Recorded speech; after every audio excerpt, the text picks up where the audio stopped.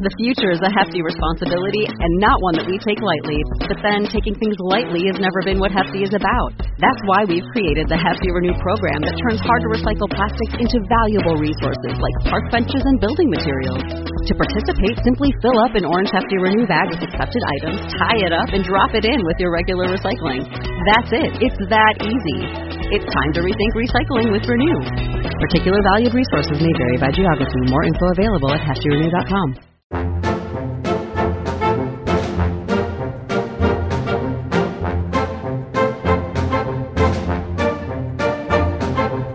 Welcome to Disney Deciphered, a podcast helping you save money, time, and stress as you plan your Disney vacation. On today's episode, we take a look at the basics of Disney Cruise Line in our DCL 101 episode. We discuss why you might want to consider a Disney cruise vacation and how you can go about doing that. Find old episodes of the podcast at DisneyDeciphered.com, Apple Podcasts, Google Play, Stitcher, Spotify, or anywhere you find podcasts, and positive reviews are always very appreciated. Connect with us anytime, DisneyDeciphered@gmail.com, at WDWDeciphered on Twitter, or on our Facebook page, Disney Deciphered.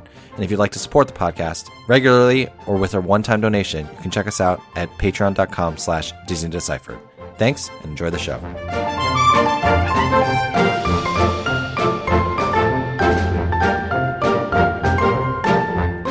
Hi, I'm Joe from As the Joe Flies. And I'm Leslie from Trips with Tykes. Welcome back to Disney Deciphered. So we're going to sail away from the parks a little bit and talk about Disney Cruise Line. Both you and I, Leslie, have Disney cruises coming up in the year 2020. But we thought, people who are interested, it'd be good to do a little bit of a DCL 101. Just talk about the basics of Disney Cruise Line, why we enjoy it, what you kind of need to know, and what you need to think about as you're looking into Disney Cruise Line. So what do you think, Leslie? You ready to get into it? I'm ready to get into it. And I'm really surprised that we've been podcasting as long as we have and have not done a Disney Cruise 101 episode. And we've covered Aulani and some of the foreign parks, but we've both done Disney cruises. So definitely time, long overdue. Let's start with Disney Cruise Line. What is Disney Cruise Line? I guess let's go through the basics. What makes a Disney cruise a Disney cruise?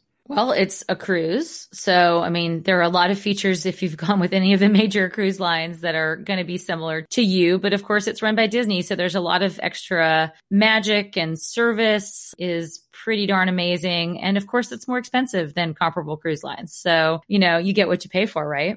Yeah, and I think the first thing to kind of think about is Disney Cruise Line. You should think of it as a luxury cruise line. And in a lot of places, it does reach the levels of luxury cruises. But, it's not like a kind of cheapest possible cruise type situation. You are paying for service.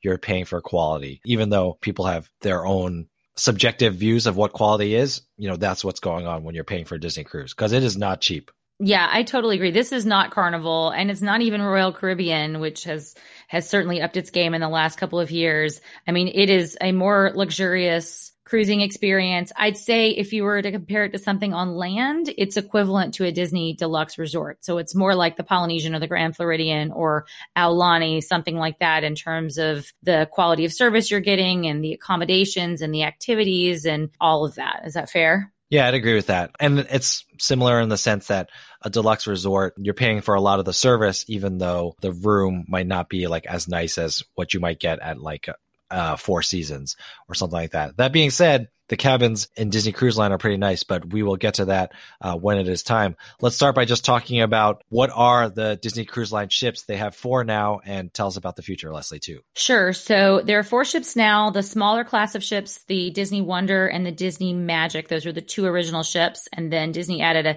larger class of ships, which include the Dream and the Fantasy. So those are the 4 that are sailing right now. But these cruises have been in great, great demand and often sell out. And Disney is rapidly expanding as fast as they can. And there's a new ship coming. We just learned the name fairly recently. It's going to be the Disney Wish, and it's going to start sailing in January of 2022. And then there will be 2 more ships coming after that, and then a couple of years after that. So we will have 7, but we still have a couple of years to wait till we get to that point. These new ships are called Triton class ships. They are actually tad bit smaller than the Dream class ships, which are the Dream and the Fantasy, but they have kind of all these new bells and whistles. They run on natural gas, and there's all these new amenities. They're just top of the line, brand new built ships. Everyone's really excited. Every Disney Cruise Line fan, at least, and cruise fans in general, are really excited as these ships come online. And Leslie said in the next couple of years, we'll see the other 2.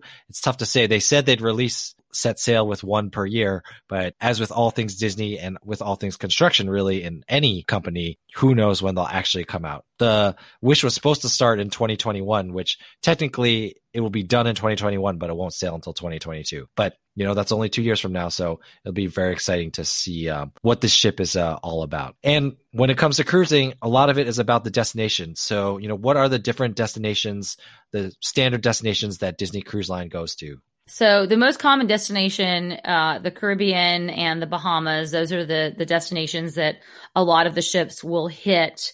The usual cruising itinerary through tropical destinations that are within close proximity of the eastern seaboard.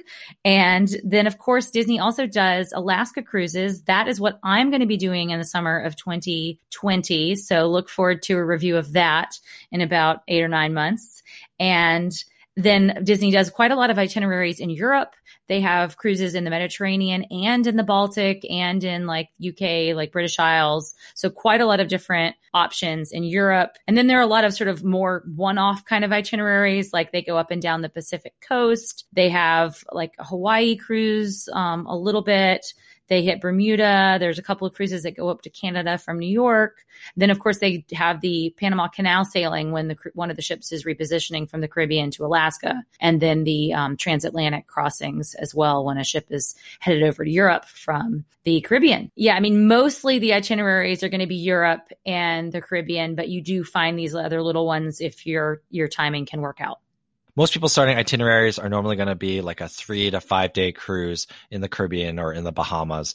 Some points in the year, all 4 ships are sailing those waters. But then, in the summer, the Magic is the one that makes its way out to Europe, and the Wonder, which you'll be sailing, Leslie, is the one that makes its way out to Alaska. So I hear those ones going out of New York, either to Bermuda or up to Nova Scotia, are actually really nice. But those all happen in shoulder season, which is when most of the kids are in school. Maybe that's why people think they're so nice, because there's so many kids in school and less kids on the cruises. Those are nice itineraries. But, for beginners, we always recommend, or I would recommend, just a standard Caribbean or Bahamian cruise. Another reason to recommend that for beginners, and what happens is people who love Disney try to branch out into Disney cruise, but they have never cruised before. One nice thing about the Caribbean, and especially the Bahamas cruises, is the water, as long as there's not a hurricane, is generally pretty calm and pretty peaceful. So people who are worried about seasickness don't have to worry about that too much. Yeah, I definitely think it's important for people who haven't cruised before, and we had before we took our first Disney cruise. Make sure you know what you're getting into, and if you have somebody who has seasickness, to be prepared for that. But yeah, I mean, it's definitely worth testing out. I did unfortunately have a friend whose child had zero seasickness or motion sickness, and they went on a 4-night cruise in the Bahamas on one of the bigger ships, and he was ill for the entire time. So it does happen, even if you're prepared, but it's not that common. Quick tip on that: the lower you are and the more towards the center of the ship you are, the less you're going to rock. If you just think about a boat rocking in the water, you'll understand why. It rocks on the sides, and the middle stays more central. It's funny because most of the restaurants are either in the front or the aft. So when you're eating, that's when you feel it the most a lot of the time. It can be tough out there. That's right. I'm really, really lucky, I think, in my family that we haven't had any major motion sickness issues. So knock on wood. Well, speaking of the Bahamas, we need to talk about Disney's private island, Castaway Cay, which is a stop for almost all of the Caribbean cruises for all of the ships. So I know you have visited Castaway Cay. Tell us a little bit about what it is and what you think about it. Yeah, so it's Disney's private island. I think they have a lease through 2100 or something like that, or 2099. Everything there is kind of owned and run by Disney. So my joke is when you get out at any port, people are always trying to sell you things and bothering you, and you kind of don't know who's scamming you or who's not scamming you. Well, the nice thing about Castaway Cay is you always know it's Disney, the one who's trying to scam you. So touche. Everything, those sand toys that cost $20 that you could buy for $1 at CVS, that's Disney scamming you. But at least you know who it is, so you can trust the mouse. But joking aside, it does have that Disney level of quality. Your ship will dock there for the entire day. You can go hang out at the beach. There's an adults only beach. There's a family beach. There's Pelican Plunge, which is a huge water feature with a huge water slide that, as long as you're child is a certain height, they can go down. They have to wear life vests until they're a certain height. So even if your kid can swim, they'll be wearing a life vest anyway. And you can go biking. There's lots of water sport that you can do. Pelican plunge on the beaches, those are free, but a lot of these other things are, you have to pay extra for. So there's just like a lot to do on the island. It's a ton of fun. We generally just stick to the free stuff, or maybe we'll rent bikes. And if you really want to splurge and you want to go all out, you can rent a private cabana for like $1,000 for the day and get your own kind of quiet spot on the beach. Yeah, we just went for the free as well when we stayed there. Although I take that back. We did do one excursion. We did like a glass bottom boat tour that we paid for, which I would not do again. It was just too far out of the way. Yeah, I mean, really, you can make a day of Castaway Cay and all the food's included. And then there's also childcare for the older kids. They are 3 and up. So there really is a ton to do with all the activities. In fact, it's so popular that Disney actually does some cruises that do a double dip at Castaway Cay, and those sell out faster than any of the other cruises that they offer. So it's definitely worthwhile. I mean, obviously, I'm not going to get to experience that on my Alaska cruise, and I'm kind of sad about that. But I want to go back and do maybe one of those double dip cruises at some point.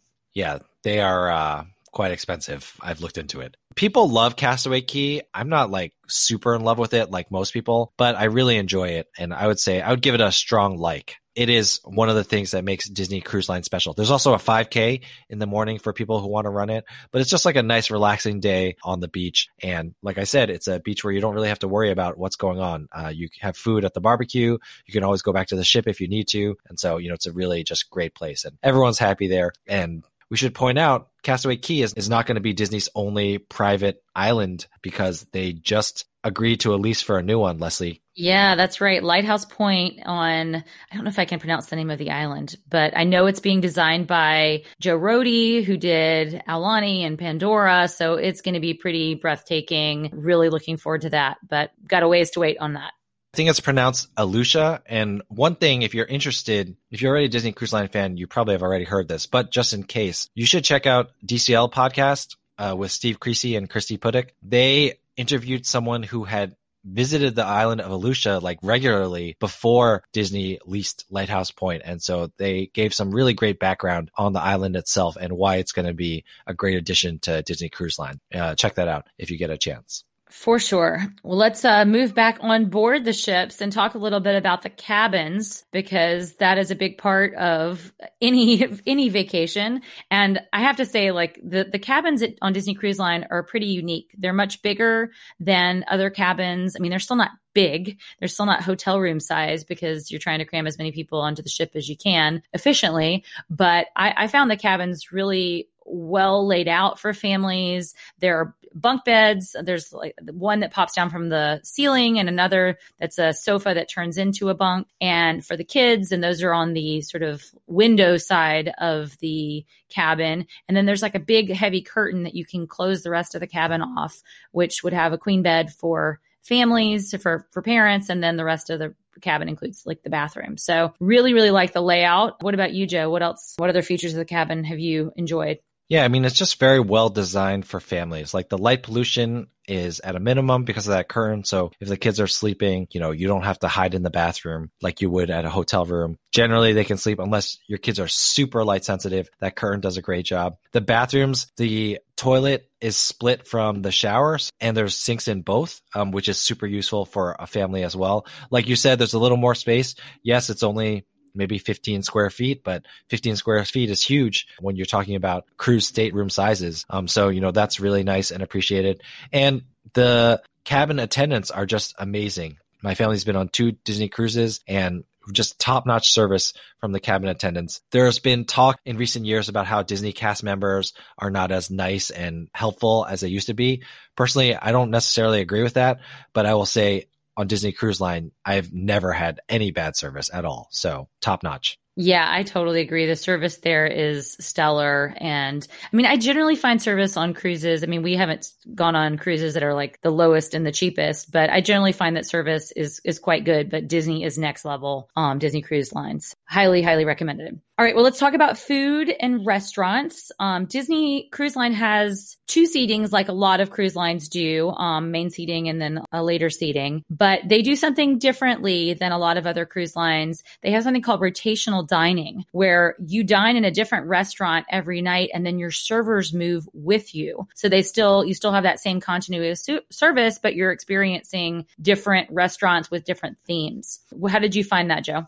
Loved it. After the first night, got a Diet Coke on the table immediately without having to ask. It's the little things, Leslie, that make a difference. They get a feel for what your kids need. The first night, you go through any allergies your kids have, which the last time we were on a cruise was not relevant, but this time is going to be relevant. And so just really great service. It's really great having wait staff that just knows you and your family's needs. So we really enjoy the rotational dining. The other thing we really enjoy about Disney Cruise Line is you get excellent food without, having to pay extra. Like Royal Caribbean is famous for trying to upsell you, dine in some of the nicer restaurants. You're going to have to pay more. I would say that you could very happily just eat at the rotational dining restaurants, plus the quick service stuff on the pool deck and Cabanas, which is the buffet, which is always open, and be pretty satisfied with your cruise experience.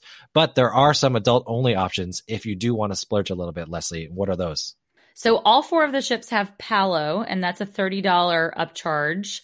And then on the larger ships, the Dream Class ships, the Dream and the Fantasy, there is another fine dining experience, Remy, which is a $100 upcharge. So definitely a little pricier, but two great options. I certainly didn't feel compelled to have to try them on my cruise, and we'll see if I do on Alaska. Did you get to try any of them, Joe?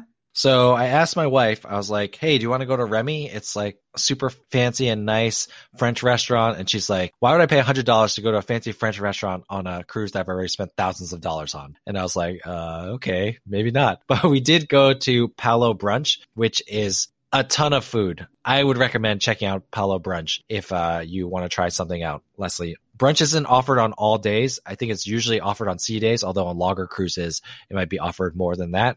But what they do is they have this gigantic brunch buffet, which has like a lot of amazing things on it already. But on top of that, you can order entrees from a menu, and you are encouraged to order entrees from a menu. Bottom line, go to Palo Brunch, you will leave and you will be stuffed and you will not want to eat for the rest of the day, but you'll be on a cruise. So you will eat more and you will just continue to gain weight as you have been since the beginning of the cruise. Yeah, exactly.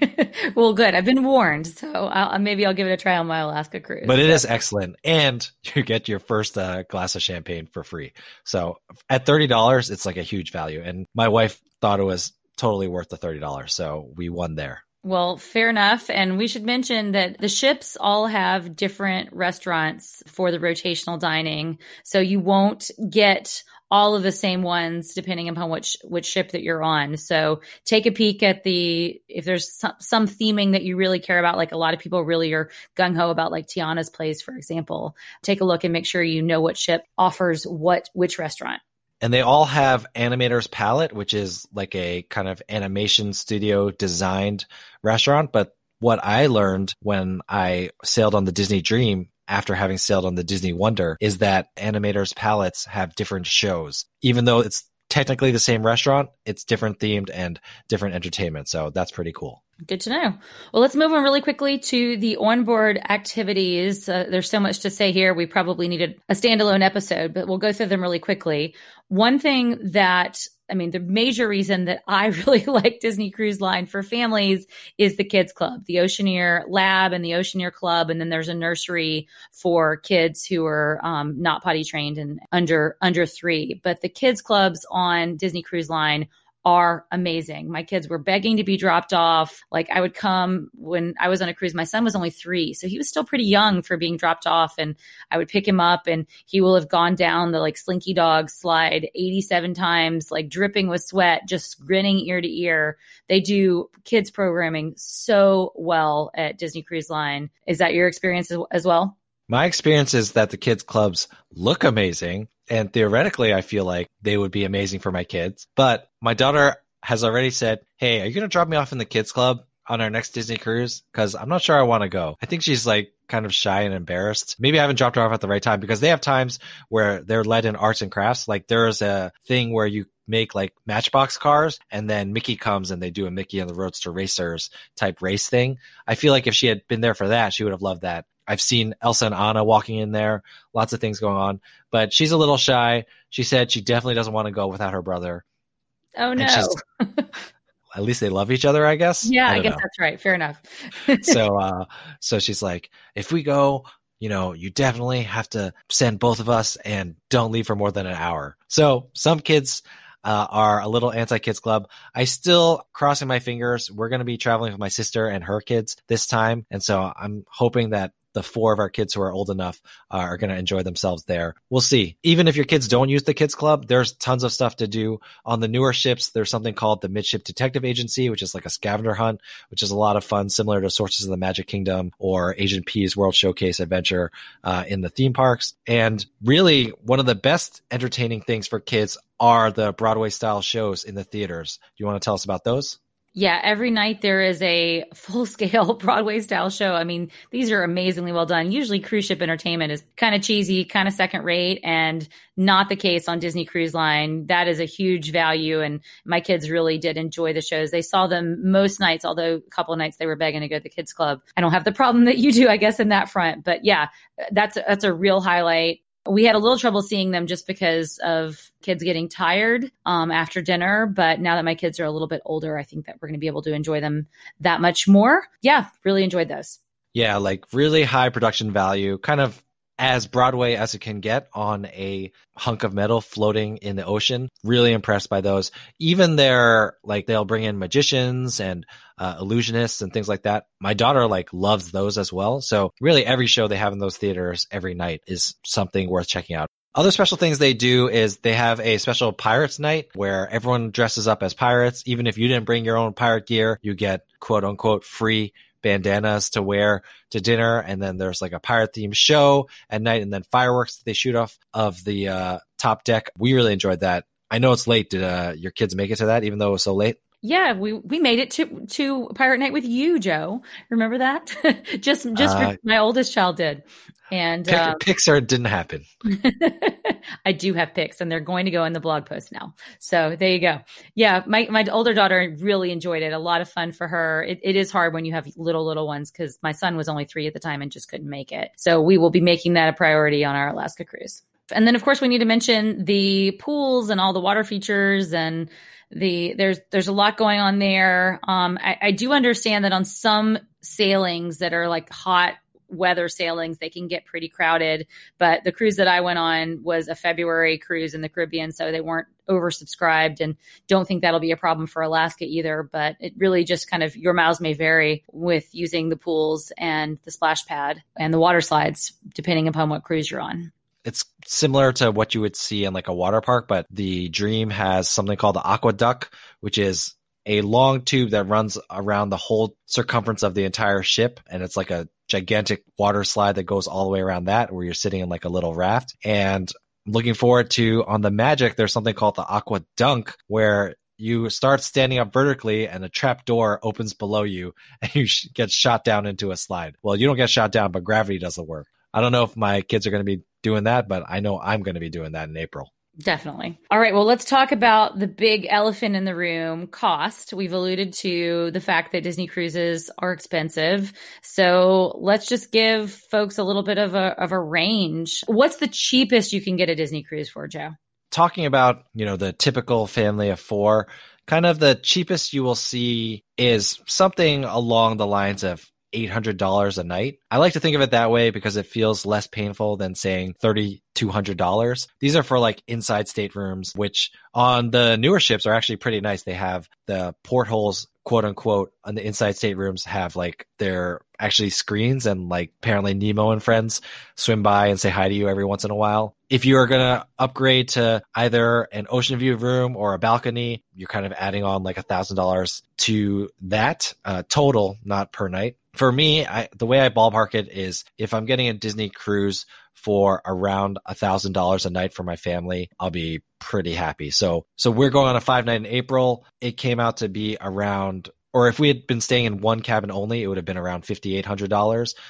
We actually got a second cabin, and we're also stuffing my parents into our cabin with us too. So it got pretty complicated, but I think it would have been around $7,000 for the 5 of us for the 5 nights. So, it's not cheap. Although when you start comparing it to how much Disney vacations cost and looking back at our Disney itineraries for different budget episodes, it's not that insane. However, I know you booked Alaska, which is towards the high end. Was that one insane? Well, it was if you wanted to get a balcony, which everybody does for Alaska because you want to sit out and enjoy the amazing views out the window.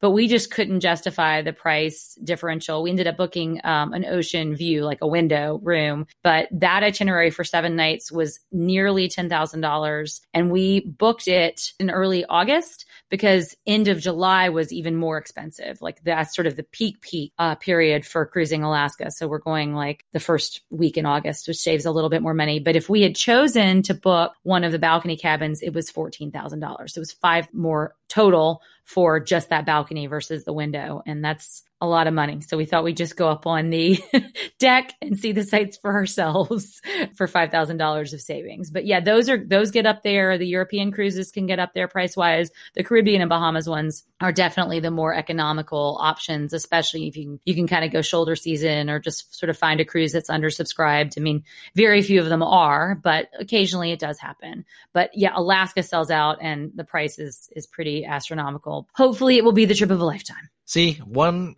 issue with enjoying Disney cruise or Disney stuff in general is your brain starts forgetting how much money is actually worth. Because I'm looking at these cruises for July 2020 and I'm like, oh, $7,500 for inside stateroom, $8,500 for ocean view for a 7-night cruise. That doesn't sound so bad. Because my brain isn't realizing that that's actually a ton of money. Disney cruise is pretty great. I would say at least try it once. Maybe don't start with Alaska though, because those are the most expensive. Yeah, fair enough. All right, so let's close things out with a Disney do or don't. I know things have been running a little long, but Disney Cruise Line, it's a huge topic. Again, check out DCL podcast, super useful. But Leslie, do you have a Disney do or don't for us? Yes. This is a do that I wish I had followed on my first Disney cruise. Do, while you are on the cruise, put down a deposit for your next cruise because you will get savings on that next cruise. And that deposit is fully refundable. Like, I have no idea why I didn't do it. I mean, there was kind of a line and I was not really understanding all of the nuances of how it works, but just do it. You can book a placeholder cruise even if you don't know when you're going to cruise next. The savings are well worth it now when you're talking about cruises that cost $10,000. And with those placeholders, it's 10% off the cruise at whatever time you end up booking your cruise. You can either book a cruise if you know which cruise you want to take in the future, or like you said, you can just put that $250 deposit down and have 10% off whenever you finally book your cruise. They used to come with a $200 onboard credit. Unfortunately, as of September, those have gone away, but still 10% off. If we're talking about 10% off $7,500, that's like $750 right there. So that's pretty significant. In terms of actually booking the placeholder, I'd recommend just going early in the cruise because towards the end of the cruise, that's when everyone's lining up to go do that. And you can make an appointment to meet with someone through the app and you'll just get a notification when it's time to go to your meeting. So it's a lot better than even when we were there at the same time in 2017. Great tip. Thanks, Joe. All right. Well, thanks so much. Have you ever been on a Disney cruise? What do you think of Disney Cruise Line? Is it too much for you? Do you prefer the parks or are you looking to branch out? Let us know. DisneyDeciphered@gmail.com, at WDWDeciphered on Twitter, or leave us a comment on our Facebook page, Disney Deciphered. Thanks so much for listening, everyone. We really appreciate it. Let us know if there's anything else you'd like us to cover, any of these other kind of outside of the theme park experiences that you'd like us to take a look at. And yeah, just really appreciate everyone who listens. We will talk to you all next week. And Leslie, I will see you sailing the 7 seas. Thanks, Joe.